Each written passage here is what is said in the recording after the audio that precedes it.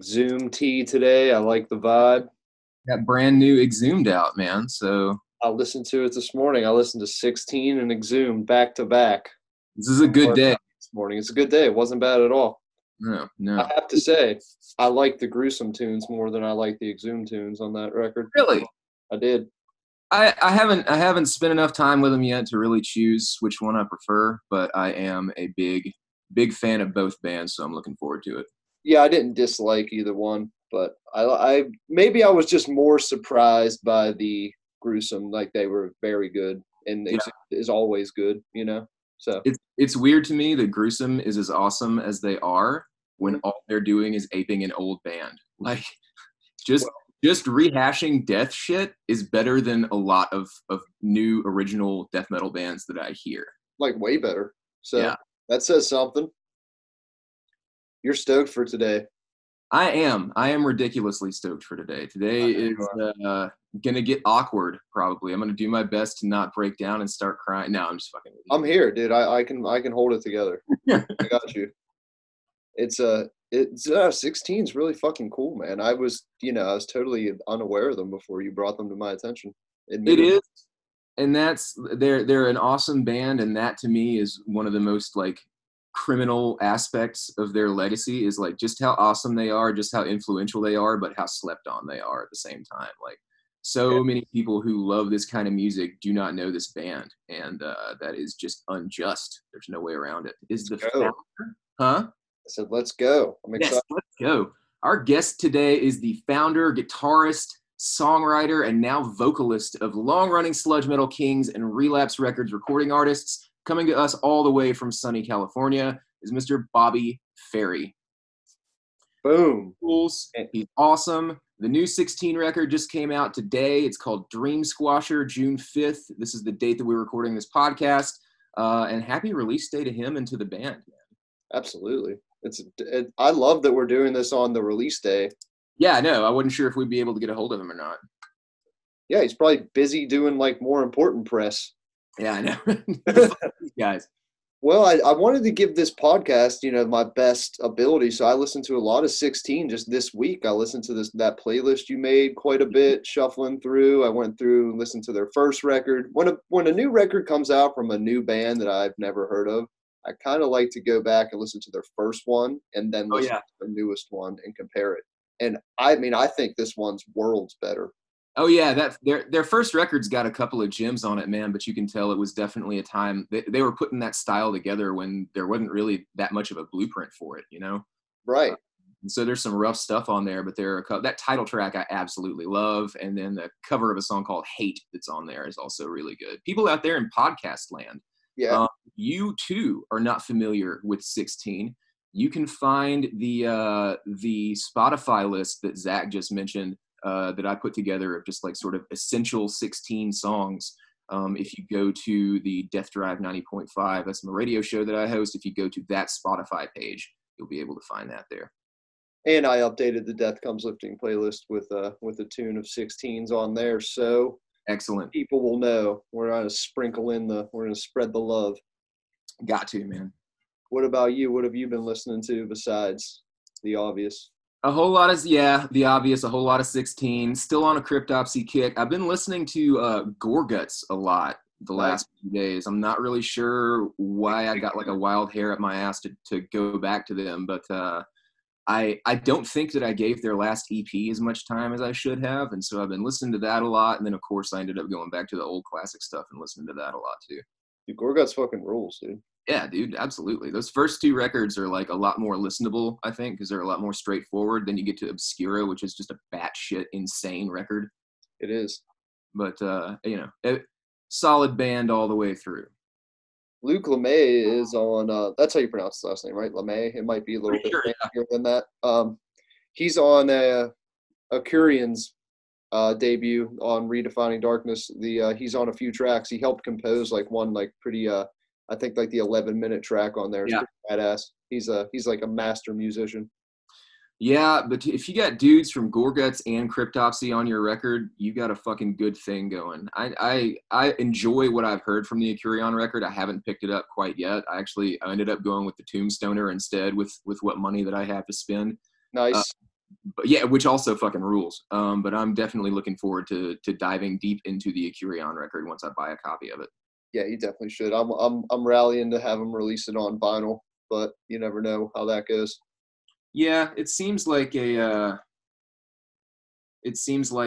difficult time right now with, not necessarily knowing what's going on with the producing facilities, and I'm sure a lot of the bigger record labels are sort of eating up all the productivity that the pressing plants have amongst them. So what are you going to do? Yeah, it's crazy, man.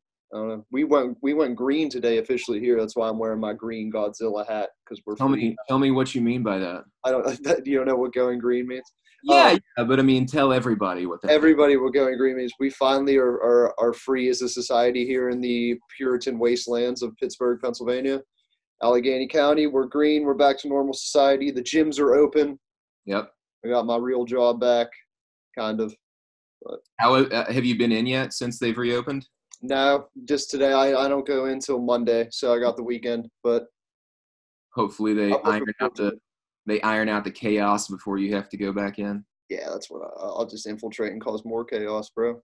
They reopened the gyms and shit here. I guess it's been like a week ago now, and my wife went yesterday. I'm still a little bit freaked out by it, but she is more resilient than I am. She went yesterday, and I was expecting it would be like crazy, like with like a line out the door or whatever, but she said there was like next to nobody there, like maybe 10 people, not including the workers. And wow, they had like every other machine shut down, or like roped off, so that you couldn't be like on a treadmill or whatever. There'd be one treadmill between each person running, so that way probably what we're gonna do. Probably. I mean, it seems like a good idea. I understand that we've got to move on, and we've got to get whatever semblance of real life we can get back for the sake of people's sanity, but also for the sake of business being done. But hopefully do that in a way that's safe. That's what I'm talking about. We're here to help. Anyway, 16, the band is waiting. We're going to admit him into the waiting room right now. We're going to do it. Yeah, we got a welcome to the show. Introduced a little while ago, Mr. Bobby Ferry from 16, coming all the way to us from sunny California. Bobby, I'm Schuler. I know that you and I have sort of corresponded before, and I'm here with Zach. Zach runs Death Comes Lifting. Thank you a lot for doing this, man. Of course. Sorry, there's someone at my door right now. Okay. Oh, you need to get the fuck off. No. I think it's just a package. I actually think it's the boxes of our new records. So. Do you need to grab if anybody runs off with it? No. I live in the burbs. All right, fair. Well, like before we get started, man, let's go ahead and sort of get the awkward shit out of the way. Bobby, you and I have corresponded online off and on for a few years now, but this is the first time we've ever actually spoken. Just wanted to say, man, that the music that you have made with 16 has absolutely been a soundtrack to some of the lowest and highest moments of my twisted, loopy-ass journey through life. Just want to thank you so much for that, and tell you how happy it makes me that the band is still going and still absolutely killing it. Thank you. Today is the release day for your brand new record, Dream Squasher. Congratulations. How you feeling? Good. Yeah, we sold out of the colored vinyl, so that's more than I can ever hope for. That's people love vinyl, man. I know. I think they love the inconvenience of it, don't they?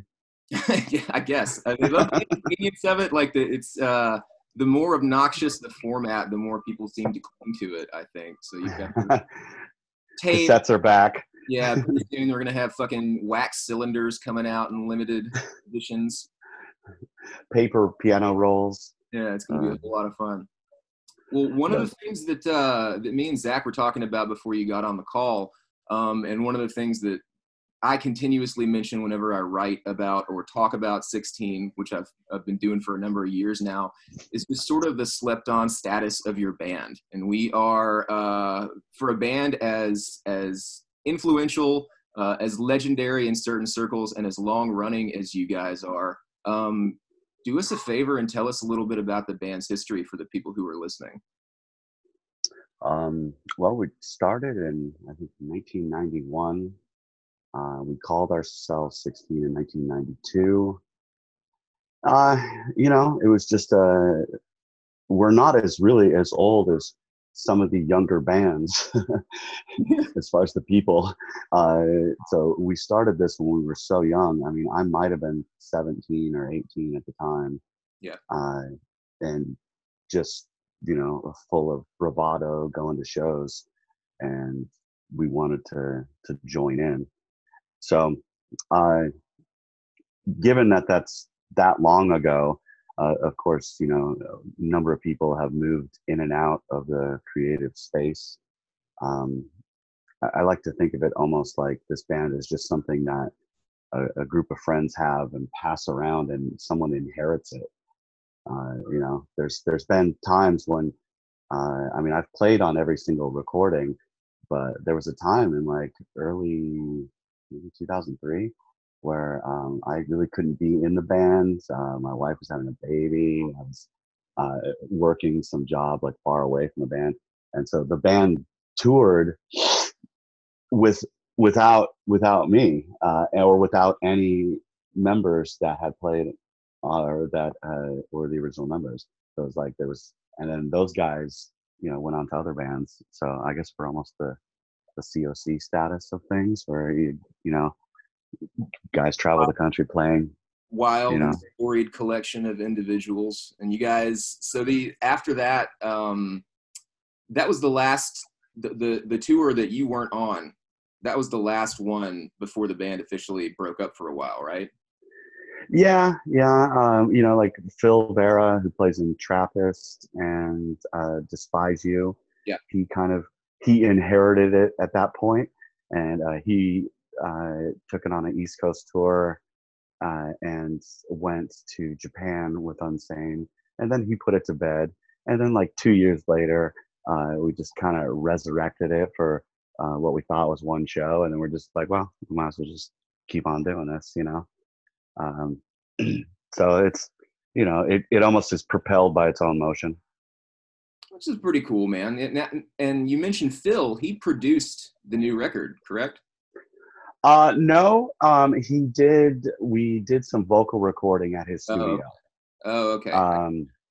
The actual producer, if we had to have one, I'd say is our guitarist, Alex.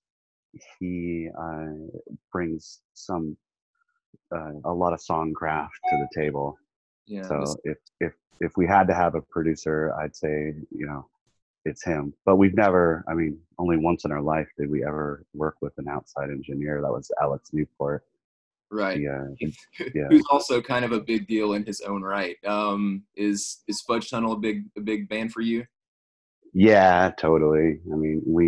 We heard around the same time, like Fu Manchu was just playing local gigs. Yeah. In Orange County, and so we were definitely fans of them. I probably saw the first couple Fu Manchu shows, and in that era it was, Fudge Tunnel, Hate Songs in E minor came out, and we were like, okay, so now we tune the guitars like this. Yeah. Not the only ones to get that idea either, man. It was such an influential record and still like so relevant today, I think. Yeah. Well, can I interject here for a minute? Yeah, please do. I feel like, hang on. Well, first of all, what's up, Bobby? Thanks for doing this, man. That's awesome. So I'm coming from a totally different perspective than Schuler, which I feel like will give this podcast a pretty interesting perspective, is that I didn't know much about 16 really at all until Schuler brought you guys to my attention a few weeks ago. And I've been listening to you for the last probably 2 weeks in preparation for this podcast, especially today. I like to get, when a band puts out a new record, I like to go back and listen to the early shit and then kind of go back and forth. And objectively, I think this record is easily the best one. It sounds very powerful, and there's a lot going on. And you mentioned you started this when you were so young. So I guess my question is, like, how do you keep the creative juices flowing and like the vibe alive so strong, so I guess late into your career? You do this by never looking back. As soon as you record it, it's dead to me. And I'm continually inspired by new music. So as a strong music consumer. I mean, this is I always think that music has become our religion. Like, you know, I mean, what kind of solace do you get from your headphones nowadays? And so, you know, I work a job where I can wear my headphones all day. So I'm just consuming and records. And so I'm one of the members that are, or not members, members of the music community, I guess, or consumers, that you just can't make enough music for me, because I just want to take in as much as possible. So what propels it forward is that continued enthusiasm, you know, and also you got to question your motives. Like I always say, like the people who were into music for money are long gone. Yeah. They're totally gone, right. You know? So this is nothing but sacrifice and dedication, because, you know, we fucking love it. And I love, you know, going to shows. I love checking out brand new bands. I love it all, you know, going on tour, hanging out. I love going to practice. So it's the motives, I think, have to be completely pure to propel something forward. Because what else is there? I mean, I'm going to have to live. Sometimes I don't revisit songs till like 10 years later. I mean, we play them live and stuff like that, but someone will be like, "You guys ever play this one?" I'm like, okay. Yeah, we'll play that one. You know, interesting. I would be that guy probably.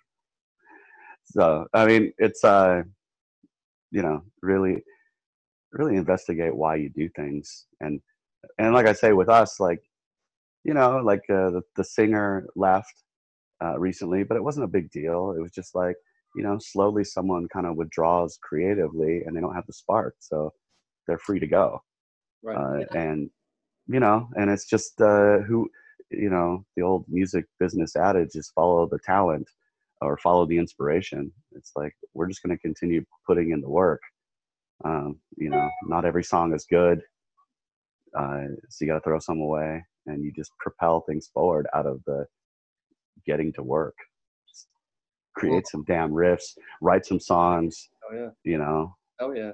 That passion shines through, man. That's inspiring, man. That's we always say the best shit just comes from fans, and you can tell you're just a fan of just all types of music, just because there's so much going on in like a 16 record that like I kind of have trouble like pinning you guys down. Is that intentional? Is that just your style?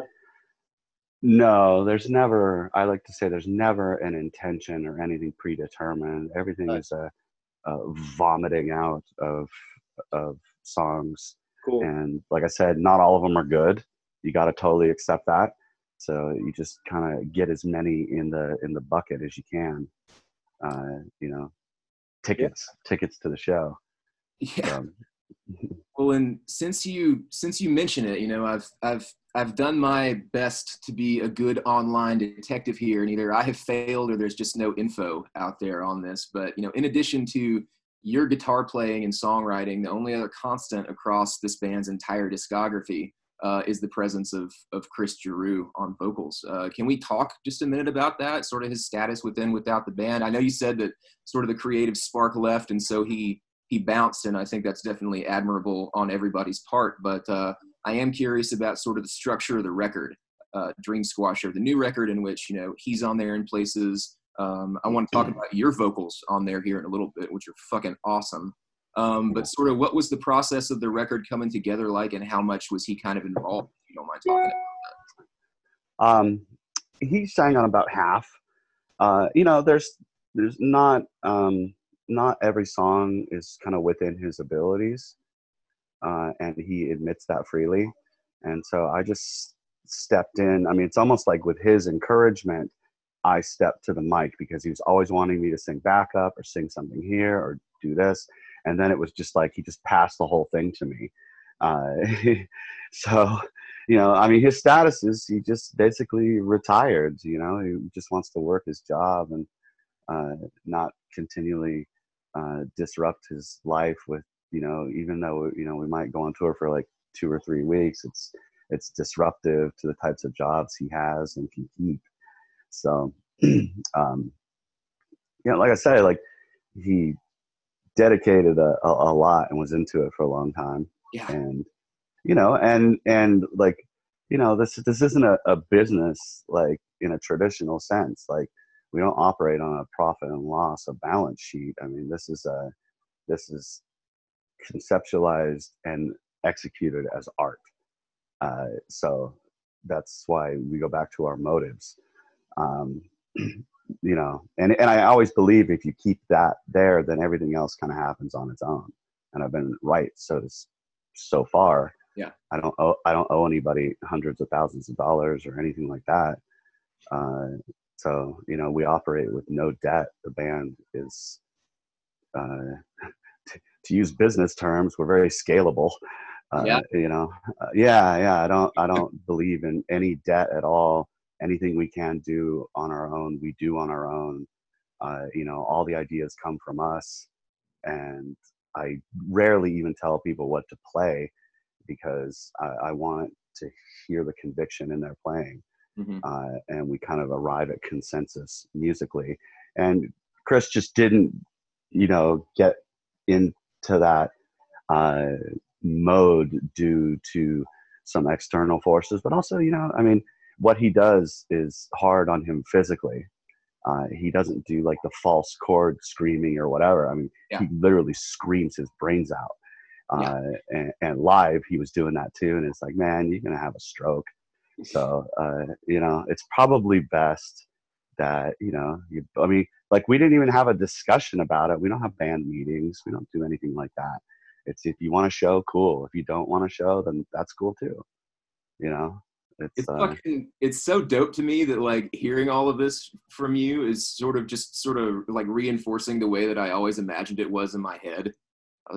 I've always thought like this band just kind of unfolds organically, and that's why you get so much variation from one record to the next. And, you know, another of the aspects that have changed, sort of not necessarily on purpose, but maybe just as things have unfolded, have been the production. And so you know, you say that it's important that you guys run within like a no debt budget, which I think is really awesome. And I think it's really cool that you can do that in this day and age. But you mentioned earlier that if you had to say that there was a producer of the record, it would be Alex. Now, this is his first time playing on a record with you guys, but have you been involved with him in the past before? No. You know, after our last record, I was doing more backup vocals on that record, on the Lifespan of a Moth. And then it was like, you know, like, I know where my abilities lie. I'm a good riff writer and a decent vocalist in the context, but I definitely don't have any lead playing skills, no matter how hard I've tried. It's, you know, and it's, you want to delegate. So I ran an ad on Craigslist and I made it as ambiguous as possible. I said, you know, influenced by like High on Fire, Sleep, and then must have a passport. And he was literally the only guy that wasn't a fucking criminal. You know, that could like lead, you know, everybody else is like, man, I fucking love you guys, but I got a felony and I can't leave, you know. And it's like, so, and he's cool. You know, the first time I had him out, he had learned, you know, like half the tunes, and then we talked about all this kind of obscure, well, maybe not obscure to you guys, but obscure kind of death metal, like Gorefest is a band that I really liked. Gorefest False, and he was like, oh yeah, I saw him. You know, I traveled to Europe to see them, and I was like, well, this is the guy. Yeah. You know, I texted Chris at the time.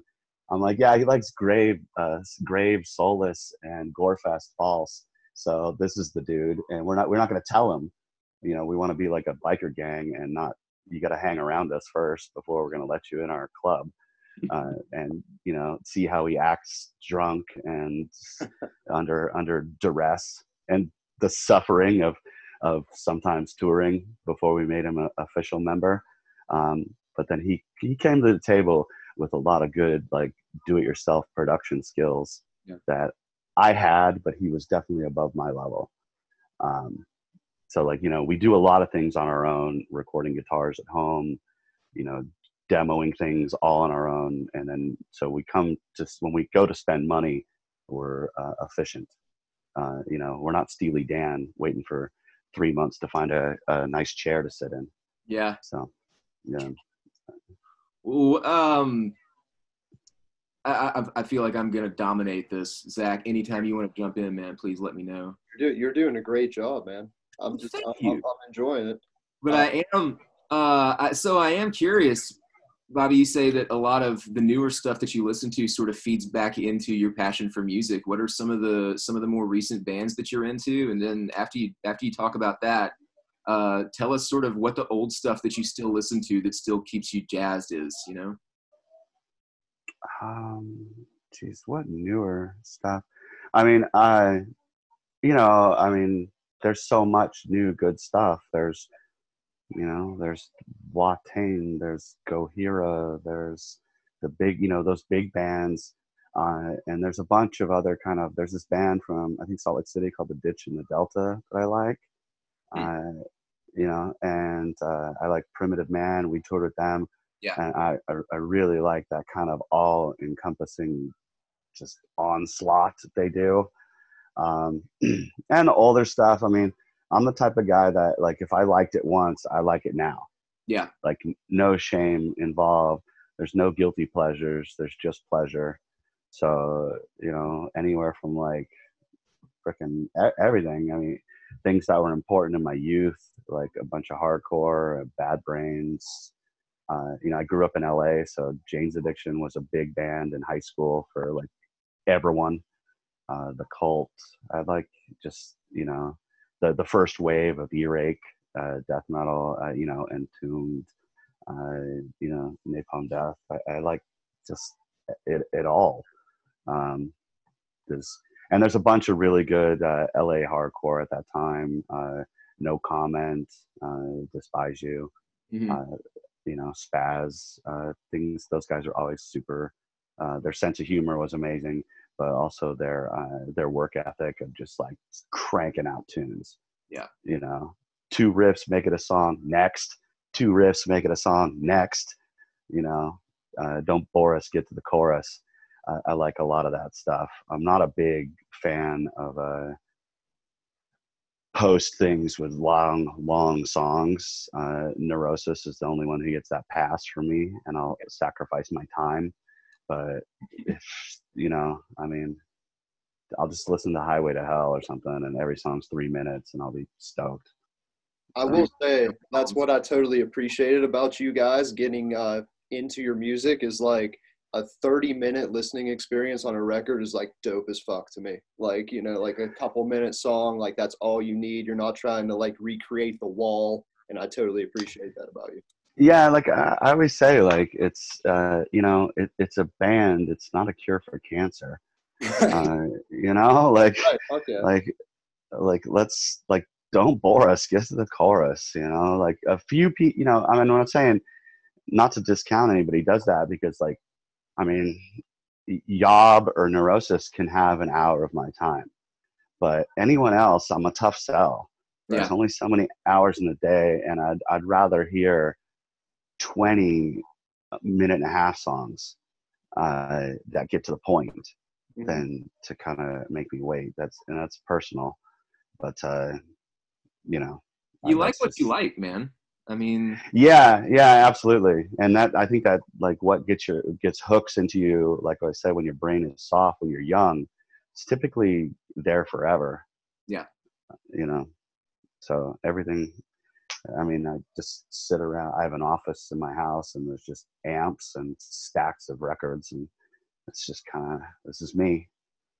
Well, you mentioned earlier maybe getting out and doing some live shows sometime in the future, emphasis being on the future, because the state of the world is absolute fucking chaos right now. So what all's going on in your life right now, man? How have things changed for you since the apocalypse? Very, very little. Nice. I'm pretty lucky. I mean, it turns out that half the shit we were doing collectively, we didn't have to do. You know, I was driving an hour each way to an office for a job that I could just do at home in front of a monitor. Yeah. So there's that. My wife was so we didn't, you know, we weren't caught flat-footed. You know, my wife can work from home. She's an elementary school teacher, so I don't know how effective teaching 7-year-olds online is, but they're still paying her, and I'm still getting paid. So you know, it changed. Of course, we want to be playing shows because really how we run this band is selling vinyl and black T-shirts live. Yes. You know, that pays for the practice space, and that really funds recordings if we can get ahead of it. Yeah. So, like I said, but you know, our fans are, like I say, like we don't have a lot of fans, but we don't build a fan base. We narrow a fan base down to true people that are willing to spend like $100 on merch. Yeah. And that works. That totally works for us. And if that means a smaller audience, but more dedicated audience, then cool. I'll take any audience. But so that's, you know, the whole virus and unrest. And again, these are like I said, I don't take this too seriously. Like this is a band, not a cure for cancer. You know, Right. This is you know, this is something we do because we all fucking love music and are just internally, you know, or eternally inspired, mostly by metal. You know. What was the last show you guys played? We were super lucky there too. We played this festival in Mexico City to like 1,000 people. Yeah. With Obsessed, Amen Ra, Mantar. So we just had this fantastic show, and then flew home, and then the world crashed. You know, so again, we take chances playing kind of one-off shows and just going for it, and that one worked out really well. Solid. So we had the time of our lives playing the show, and then going to the Aztec pyramids and just hanging out, and you know, good times. Oh yeah. I really dig your vibe, man. Have you always been like this laid back? Do you approach all of your ventures with this sort of kind of attitude? Yeah, well, I mean, about me, I'm a California skateboarder, surfer. So I never played any high school sports. I can't throw a ball. I can't tell you any rules about any sports at all. I was raised, you know, surfing and skateboarding. So I have, you know, this kind of, you know, I have a worldview that took. I love it. I mean, it's worked out. You know, some people like beat themselves to death to get to like a level of success where you're at, and it seems like you have channeled it in a very productive, constructive, and chill, artistic way, and I think that's pretty admirable. Well, and the Death Comes Lifting philosophy is a little bit more alternative than the traditional sport type mentality anyway. You know, a lot of this that Zach has put together is more casual and is, I think, in a lot of ways, I'm not going to say less dedicated, but dedicated in a different way. And you mentioned surfing and you mentioned skateboarding, and I also I see some of the pictures that you post on social media with some really amazing views and places that it looks like you go. Are you a big hiker? Like, what do you do to stay active? Well, last year I tore a tendon in my leg. Oh, shit. And had to get it fixed. So I was out. You know, I mean, I have like a 16-year-old son and a wife. I've been married for like 22 years or something. Awesome. So we live in San Diego. It's very nice here. You know, you can hike down by the beach. There's skate parks everywhere. So we go skating. I mean, to this day, I still skateboard. I still get humbled by falling constantly. So there's almost a zen-like activity to getting your ass handed to you constantly. And it's the same thing with surfing. You're just like one wave away from being crushed. So it's like, no matter, you got to go humble yourself continually and, act like a beginner to really grow in any way.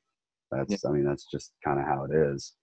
So, yeah, I live in the suburbs of San Diego. So there's, a lake, a hill, I'm like 10 miles away from the beach. There's all kinds of stuff to do, but I can't skateboard like I used to, at least not for a few months until my leg heals completely. So I got kind of a limp right now. And you guys were pretty close to the fires a couple of years ago, were you not? Yeah, my whole city burns down. Where I specifically am in a place called Rancho Bernardo, where like every house burned down. Jesus. But it's yeah, but again, it's like from the outsider it looks crazy, but it's like they see them coming, they warn everybody. You just go to the coast and you evacuate and you come back and hopefully your stuff's still there. Yeah. And it's I've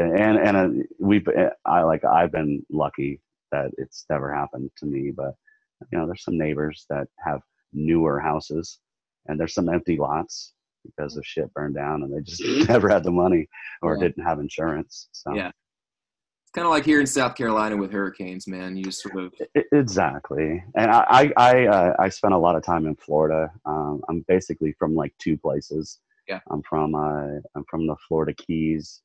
My dad lived there, so every summer I went to Homestead, Florida, and Key Largo, and fished and skin dived and stuff. And then in the summer I would skateboard, in the winter I'd skateboard and go to school in Orange County, California. Nice. Well, I have another question for you about the music. We can get back to that for a second. I really did. Yeah, sorry, that's what this is about. No, we go everywhere, man. Trust me. We go everywhere. We do. But the only thing what stuck out to me about your record a lot was I surprised myself that I found myself digging the like slower and like mid-tempo kind of tunes. And you can get real fast and almost kind of punky in a way as well. I was wondering which one you prefer, if you do prefer either style. I don't prefer. I can tell you that it's very difficult to play very slow. Yeah. It takes a lot more focus to play painfully slow than to just rip out some riffs fast and go any 150 beats per minute. So absolutely, I generally, they both have their place in a set. When you see a live band, especially a metal band that can divvy it up tempo wise instead of just that it makes everything stand out all the more. Yeah. So you gotta just, and that's just a general rule, you gotta vary your tempos. Oh yeah, for sure. You got a lot of that on this record too. Acid Tongue, I think, is one of the slower ones that you guys have done. And then I've never heard 16 do anything like fucking Ride the Waves, man. That is a straight up cool. Napalm Death, like fucking Dio era Sabbath song, like crammed into one. That's sweet. You know what really influenced that song was the band Lock Up. You guys listen to Lock Up? Yeah. So it was called the Lock Up song for a long time before the lyrics came together. The Nick Barker drums. Yeah. We're like, that shit, man. Fucking need a Lock Up song. Well, with sort of the variation in speed or in tempo, and then also a lot of the other different places that you guys go with music. Whenever you do start playing live again, your role is gonna. And you've done a couple of live shows on vocals already, have you not?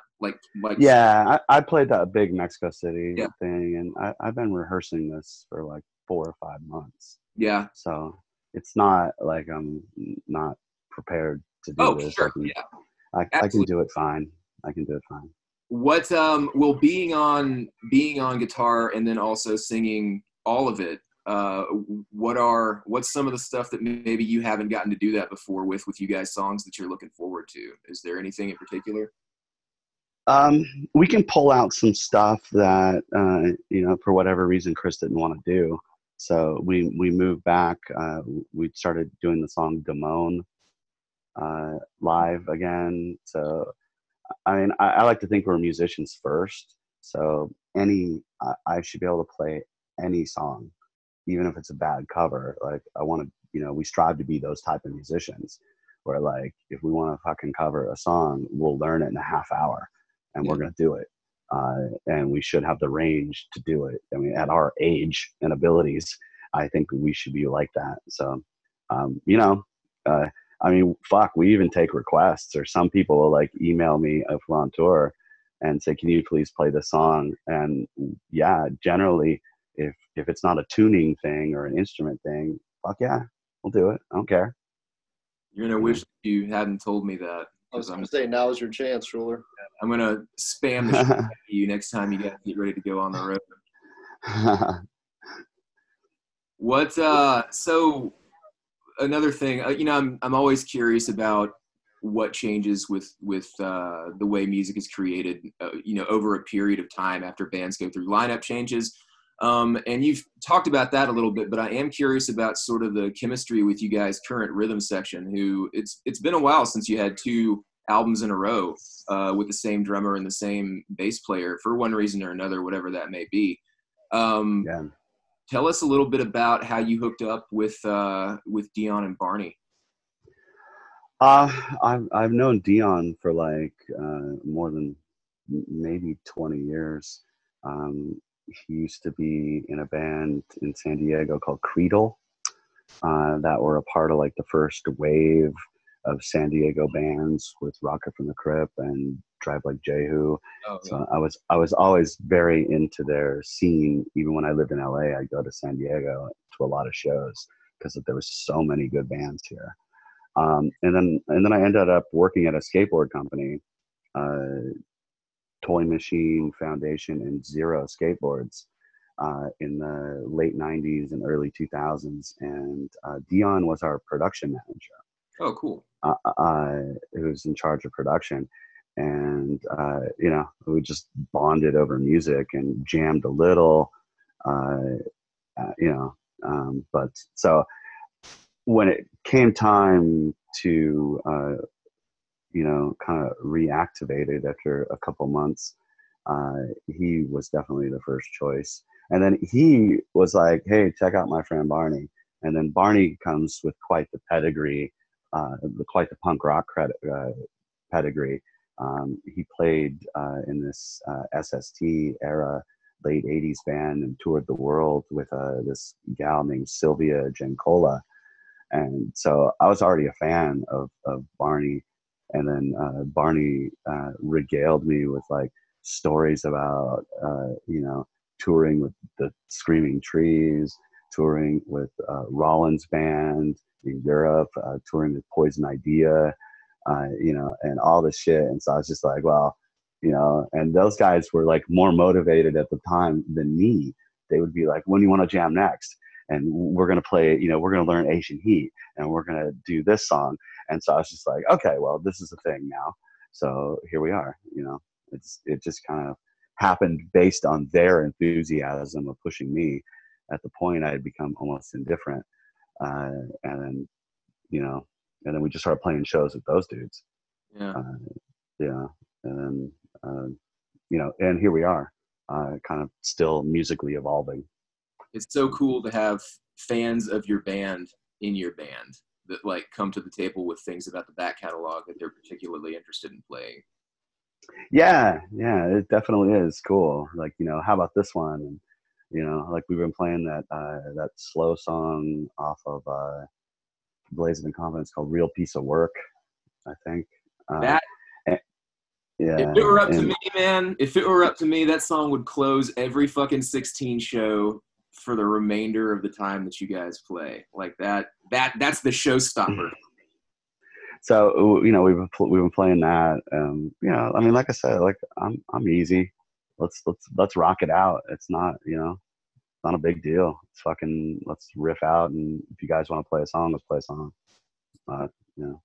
Well, 16 is definitely your baby. But you mentioned the other guys' sort of histories as musicians. What other bands are you guys active in right now? You yourself or anybody else in the band that maybe people listening might want to check out? None right now. This is pretty much, I think, all anyone has time for musically. I know Barney, our bass player, definitely plays around in local bands, and will play like covers gigs. I think there's one called Ziggy Stardust, like a David Bowie cover band that they play like Halloween shows and stuff. But nothing, no serious other part-time bands. This band practices like 3 times a week typically, just because we're into it. Like we're not one of those bands that takes like 6 months off. Like this is just what we do. We practice 3 times a week to fucking hang out and keep writing new songs. I mean, we just released a record and we already have like 8 new songs for the next one. Oh shit. So, yeah. So we're just, like everything is about momentum. You want to keep momentum in all these areas.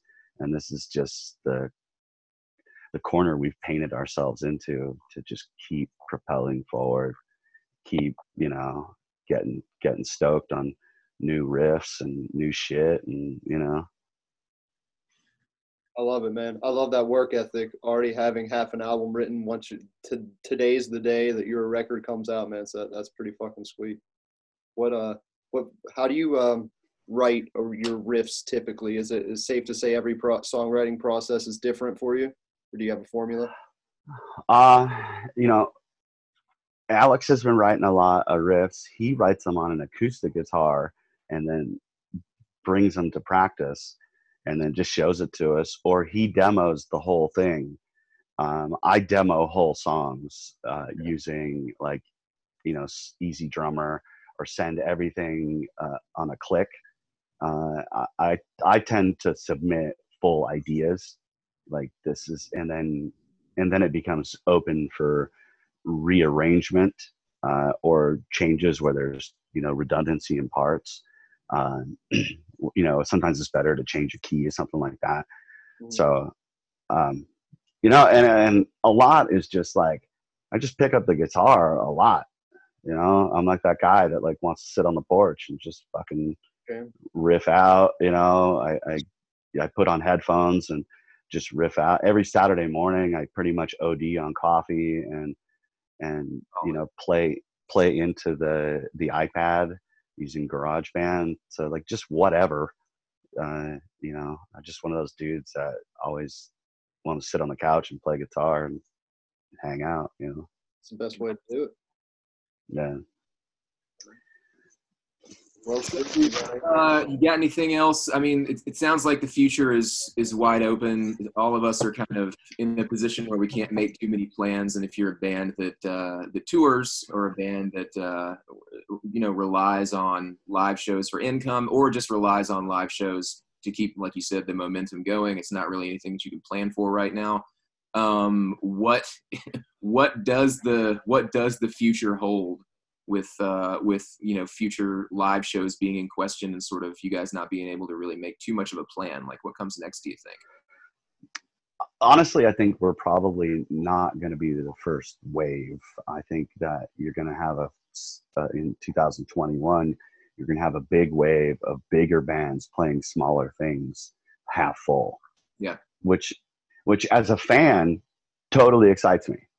It's like because the promoters aren't going to take chances. They're going to go with full big bands in small places that are, so we're going to be able to see, I think in 2021, a bunch of great shows. Personally, we have no definites on the horizon, but we do have a very capable team in that area. So, they'll let us know. We won't, like I said, I'm confident we won't be the first. but we also won't be the last out there, and that's our kind of place in the hierarchy. But it also totally stokes me out that, like, trust me, like, we're gonna see like 200-person shows for bands that normally can get 1,000. I think that's really gonna happen. And from all the booking people I know, nothing is going on in 2020 at all. So, America is what it is. Europe is slowly opening things up, but man, they ain't gonna open up moshing. You wouldn't think so. Like, I saw some show that was reported on in Arkansas not too long ago. It was like a country singer who did the first post-corona concert or whatever, and they had it's just like one dude on a stage, right? And I assume that a country show is probably not that rowdy anyway, but there were all these like little pockets of people like who had to come together. Like, if you went to the show with like 5 other people or whatever, they put you in a pod together, and then you guys are all like spaced out throughout the venue. It's just so fucking weird, man. It feels so dystopian. It's, hey, in our lifetime. Yeah, this is crazy. There's bands playing drive-ins out here. They announced like there's bands playing drive-ins out here next week. Where are you located? I know he's in South Carolina. Pittsburgh, Pennsylvania. Oh, okay. That's a cool city. It's really awesome, man. Yeah, it's a good time. Have you ever played here? Yeah. I'm sure you have a lot. That's actually a stupid question, but if you played recently? No. Maybe like 5 years ago. Okay. It was cool though. It was, I think we flew into that city to meet another tour. Awesome. So I remember I had to hang out in Pittsburgh for like a full day alone, and I was, I went to the place with the French fries on the sandwich. There we go. Went to the went to they've gentrified the whole area. But, for sure. It's not as with anywhere. Not a bad thing. Nah. Yeah. But yeah, that's the thing here, drive-in shows, which I think that's kind of interesting. I mean, I would pay to see that. I would be happy to see some of my favorite bands do like just sit in your car and watch them play. I think it would be fun. Mosh pit in the back. I wanted to see. I didn't see that. Is it? I think you pronounce it Xibalba. Yeah. The like sort of a hard metal band. Yeah. I mean, I've seen those guys here in California, and they fucking crush. Yeah, they're super awesome. But I got to watch their live stream of there. It looked cool. They were playing behind these screens. So who knows? There might be more of that kind of thing in the next year. Since you guys get together and practice so often, would you be interested in doing something like that with 16? I'm not talking about like for us, or just like the idea of doing it. Would that be something you guys would be into? Yeah. We're kind of planning on something like that now, where it's like a live in the studio. And so we'll go into our friend's recording studio and stream and record, 30, 40 minutes of a set. So we're going to do that, but we're going to do it in the studio so we have some control over the sound. Yeah. It could be hit or miss if we're not capturing things direct in a good environment. I wouldn't want to like stream our practice because it's just earplugs and volcano sounds to a camera. Right. So. That would be tight. I would definitely look into checking something like that out if I saw that you guys were doing that. And I mean, I assume, like you said, you mentioned your team that you've got your band has sort of a group of people who are looking out for your best interests, like most bands of any sort of status do. But I know that all of these people whose job it is to keep bands on the road and keep bands making income in whatever way they can, but also sort of getting their name out there and spreading the way that that's possible now that social media is sort of the primary way of getting in touch with the world. I know that there's got to be a shitload of people behind the scenes right now who are just like racking their brains about what to do for the remainder of 2020. And it's just really a bad situation for the people's livelihoods that have built these businesses themselves. That's, all these touring guys, these booking agents, they're the real backbone, I think, of the music industry now, are the ones who, these promoters in every city that put on shows, and anybody who puts on a show, I think that's like the tip of the spear for the real music business. So, it's very tough on them. It sucks. There's no other way around it. Well, hopefully we're going to come to some sort of situation where things can start. I'm not going to say get back to normal, because I just don't think that is in the cards, but hopefully people will be able to adapt in a way that they can continue to do what they love, and, not have to go out and get construction jobs and all that kind of shit. Exactly. Well, awesome. Well, from something to the music industry in a band, what is, in your opinion, the best way for those listening to support, underground bands or promoters or local, just anything? What's your opinion on the best way to support those kind of people right now? I don't think that has changed much, and it's always about merch. It's always about physical product. Absolutely. As an artist, the streaming platforms are horrible, but as a consumer, it's amazing.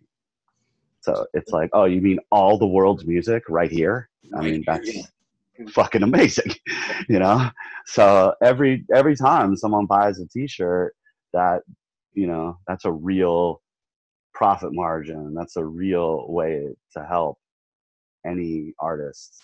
And I do the same thing. I'm one of those guys that has like 100 metal shirts that I never wear or don't even fit in, but I just keep buying them as a weird collection thing. Yeah. Just to have, like, how high is your stack? Yeah. So I think that's the best way. Don't buy bootleg shit. In this day and age, you can buy stuff right from the artist, right via their Bandcamp, and I still get like it like. Every time I'll go out and see a band, I always buy a T-shirt generally, because for one, I don't really drink, not because I've had any significant problems with alcohol. I just don't really enjoy it. So if I'm going to spend money out at a show, I usually just get merch. Support the band. Yeah.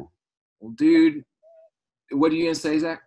I was going to ask if you're into vinyl and how artists do on the sales of vinyl. Does that impact you as significantly as a T-shirt, or no?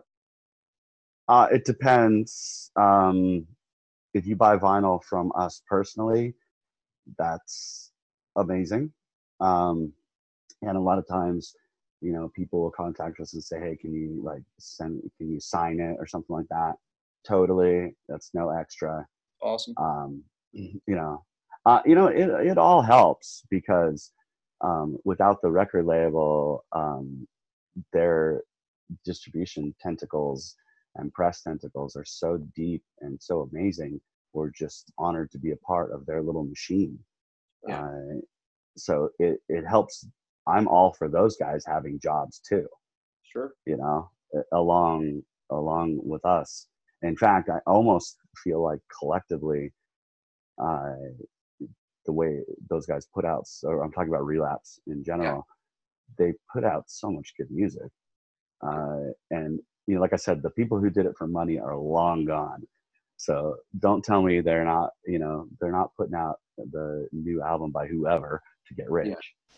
They're doing it because they're crazy fans as well.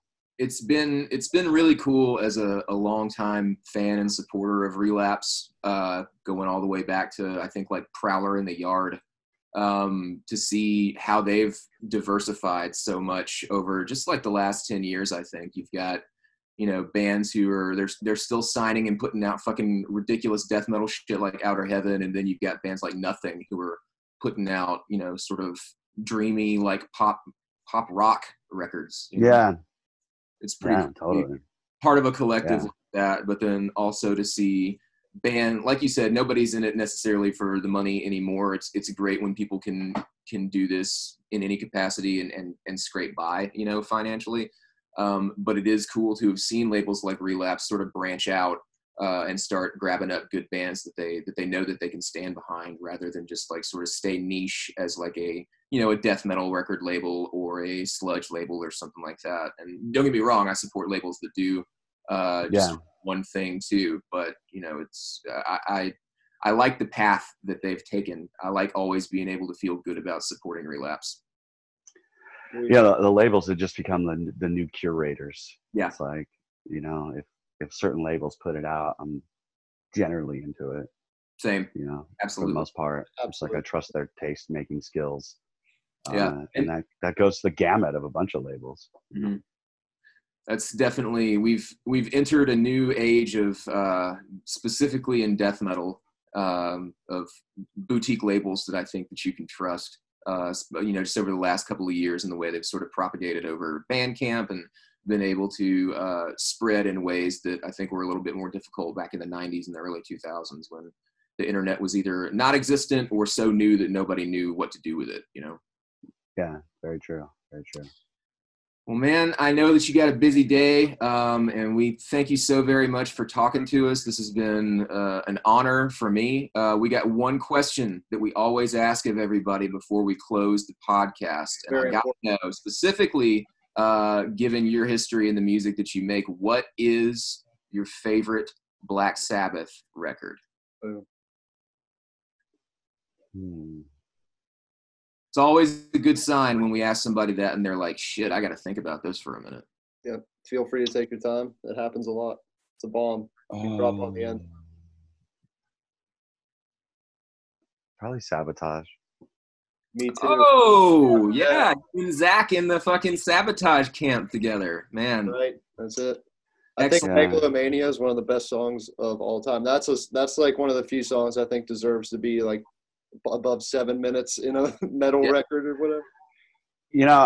They're just one of those things. Like I'll rock Headless Cross. I don't care. It's all Headless good. Cross fucking rips. Tony Martin Black fucking rips, man. Yeah. And hopefully we're getting to a place where that sort of gets rediscovered, because apparently those guys can still make music or what. Anyway, we'll see what happens with that. But congratulations on Dream Squasher.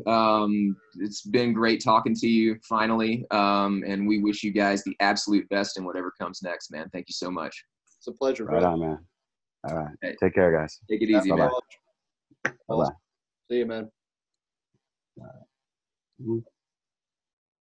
What a good dude. Yeah, he was real fucking cool. Doesn't it always, like, whenever you like meet your idols or whatever, and I know that you go to like a lot of cons and stuff like that, so you probably get this feeling too, but like, isn't it tight whenever you meet somebody whose art has had like a major impact on your life and they turn out to be just like a super chill, like laid back person? Yeah, it's awesome. And like something like this means more than like a convention's almost like a cheap way of meeting your idols, because then a lot of them, I think, feel like it's a job. I'm being paid shit ton to be here, so I like have to be nice to you. Like that guy, you could tell that dude was just genuinely just chill as fuck. And I didn't know too much about him, but like I'm way more of a fan just because he was awesome. Yes, it is always good to like know that you support somebody and then meet them or whatever and feel even better about that on the other end of the meeting. I could have talked to him for 45 minutes about Sabotage, but oh fuck yeah, man! Maybe that can be like a future sub version of riffs and lifts, and lifts and riffs is like we'll come back. Just talk to one person about fucking like Sabbath. Be like, so we recall when you gave us the answer on your favorite Sabbath record last time we spoke. We're going to talk about that today for 2 hours, and then like it would probably work. It would work, absolutely, because we could have went on that Tony Martin conversation for another podcast. Dude, I will fucking stand by Tony Martin Black Sabbath to my death, because that shit rips. Headless Cross just needs a proper release. Headless Cross, yeah, like it would be great to be able to find all that shit and not have to pay an arm and a leg to get a copy of it on, Discogs or whatever. And then I don't think any of the Tony Martin era shit is streaming anywhere. No, not at all. It's wild to me how many people are fans of the band that never even knew that era existed. And like I started off as one of those people. Like my dad got me into Black Sabbath when I was a kid. And then when I was in high school, like I found out after Ozzy was in Black Sabbath, there was like another dude that sang for him, some guy named Dio. And I was like, what the fuck is this shit? And I went and checked it out and I was like, man, this shit fucking rules. Oh, yeah. And then you continue to find out later and later, like there's all these hidden chapters of Sabbath. And I know that, hopefully she doesn't hear that. Obviously she's not going to hear it, but hopefully none of her minions hear it and report us. But I'm sure that Sharon Osbourne is the reason why we don't get a whole lot of exposure to that era of Sabbath, because she's got an iron grip on the rights, and if you want, she wants any conversation about Sabbath to be a conversation about Ozzy too. And this is capitalism, so what are you going to do about that? But if you're out there and you're only familiar with Ozzy era Sabbath, and for that matter, only Dio era Sabbath, or just those two, there's like 3 other dudes who sang for that band on records, and all that shit rips. You need to check it out. Like right now, like yesterday. Like I'm surprised you made it this far. If they haven't, Yeah. Quit fucking around and wasting your life, and go and listen to Tear from beginning to end, and then tell me the drums at the beginning of Heaven in Black don't blow your fucking mind. You're lying if you say that they don't. I'm ready, man. I'm always fired up for a Sabbath Sunday after we record these on Fridays generally. So Fridays or Saturdays. So it's coming up. It's right around the bend, and that's my perfect opportunity it's going to be a Tony Martin Sabbath Sunday. We've decided it right here. I think so. I think that it needs to be. I think that the state of the world could use the state of our country could use some positive Tony Martin vibes right now.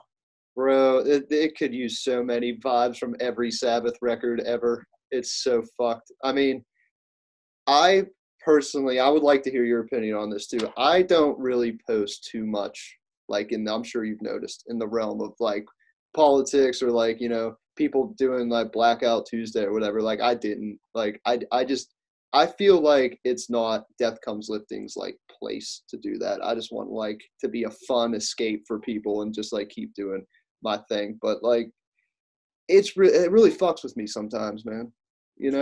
Well, I think that it is, and as a person who feels that way sometimes too, I think it's really important for us to be able to recognize that like that's a privilege that we have to be able to say, I don't feel like fucking dealing with this today or whatever. Like you and I can do that. And a lot of people who feel that way can do that. But there is a massive portion of the population of people who are Americans, who are just as American as we are and matter just as much as we do, who don't get to do that.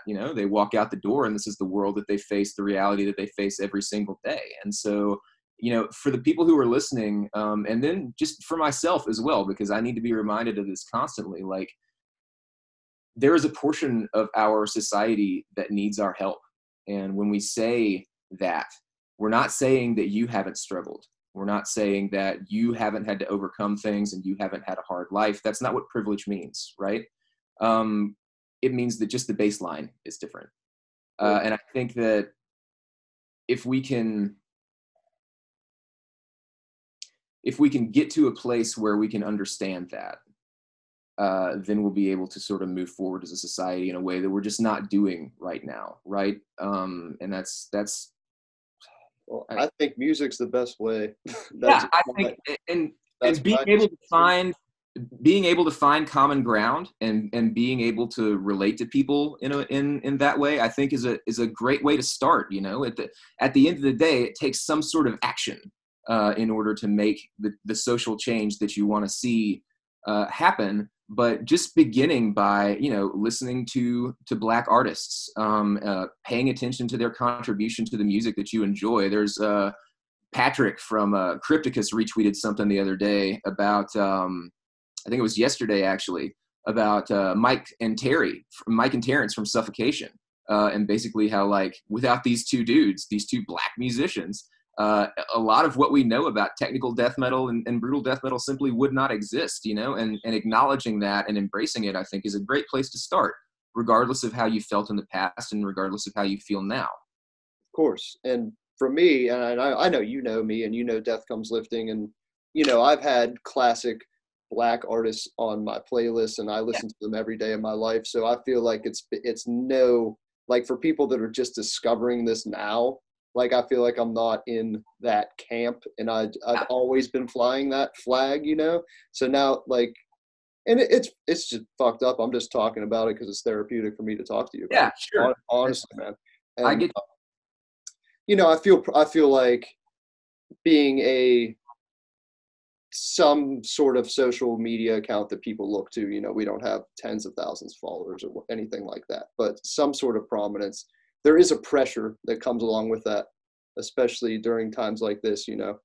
And I just don't want, if I don't post anything that like everybody else is, like I hope people aren't taking that like the wrong way, and they know where I stand. And I just feel like anybody that knows Death Comes Lifting and anybody you and I associate with, sure, like if we're friends, you know where we stand on the matter, you know. One would hope so. And it's also definitely a social commentary about the world that we live in, where being worried about alienating anybody because you say something like that also speaks volumes, I think. And I can't speak for anybody except myself, but for myself, and as far as I'm concerned, Black Lives Matter. We are in a very scary and, you know, like you said a little while ago, for people who are just now sort of getting their eyes opened to this or whatever, I think that it's really easy in internet culture, if you haven't been a part of something for a long time, to feel like maybe you're doing something wrong or you're doing something bad. And there will be people who will tell you that that is the case. But for me, for my part, which is a very insignificant part, and which as a straight, white, educated male is probably not a message that needs to be heard coming necessarily from me, because there are Black voices that we can amplify who can give this message as well. If you didn't care a year ago, but you care now, that's good. If you didn't care 2 weeks ago, but you care now, that's good. If you didn't care last week, but you care now, if you didn't care yesterday, but you care now, that doesn't make you a bad person. That means that you're growing, and growth is good. And you can feel good about changing and about starting to care. But, you know, after you do that, it's time to act. It's time to do something in whatever way that you can. And everyone's sphere of influence is different. Everyone's ability to act is different. You might be in a place where there's no sort of physical protest you can do. You may be immunocompromised. You may be ill, or easily susceptible to illness and not want to get out and do any kind of protesting stuff with the COVID pandemic going. You might not have any money that you can donate, but if you are curious about any way that you can help, all you got to do is just open up fucking Twitter, open up Instagram, and start scrolling through stuff. And right now, there is enough visibility that you will see places where you can get involved in one way or another. Absolutely. And listen to Black Sabbath and just send out love. Listen to Black Sabbath, send out love, you children of the grave. And hopefully the next time that we get together and talk again, there will be some good news that we can share. There will be. Thanks, man. That was great, man. You crushed this podcast, by the way. Thank you. Thank you, man. I was really nervous. I'm not gonna fucking lie to you. Like I know, but I just kind of sat back like Dracula and just like let it unfold. And I like I totally appreciated it, man. It was great. It's gratifying for me to see you get so much enjoyment out of this. Thank you, man. I'm grateful for you. Back at you, bro.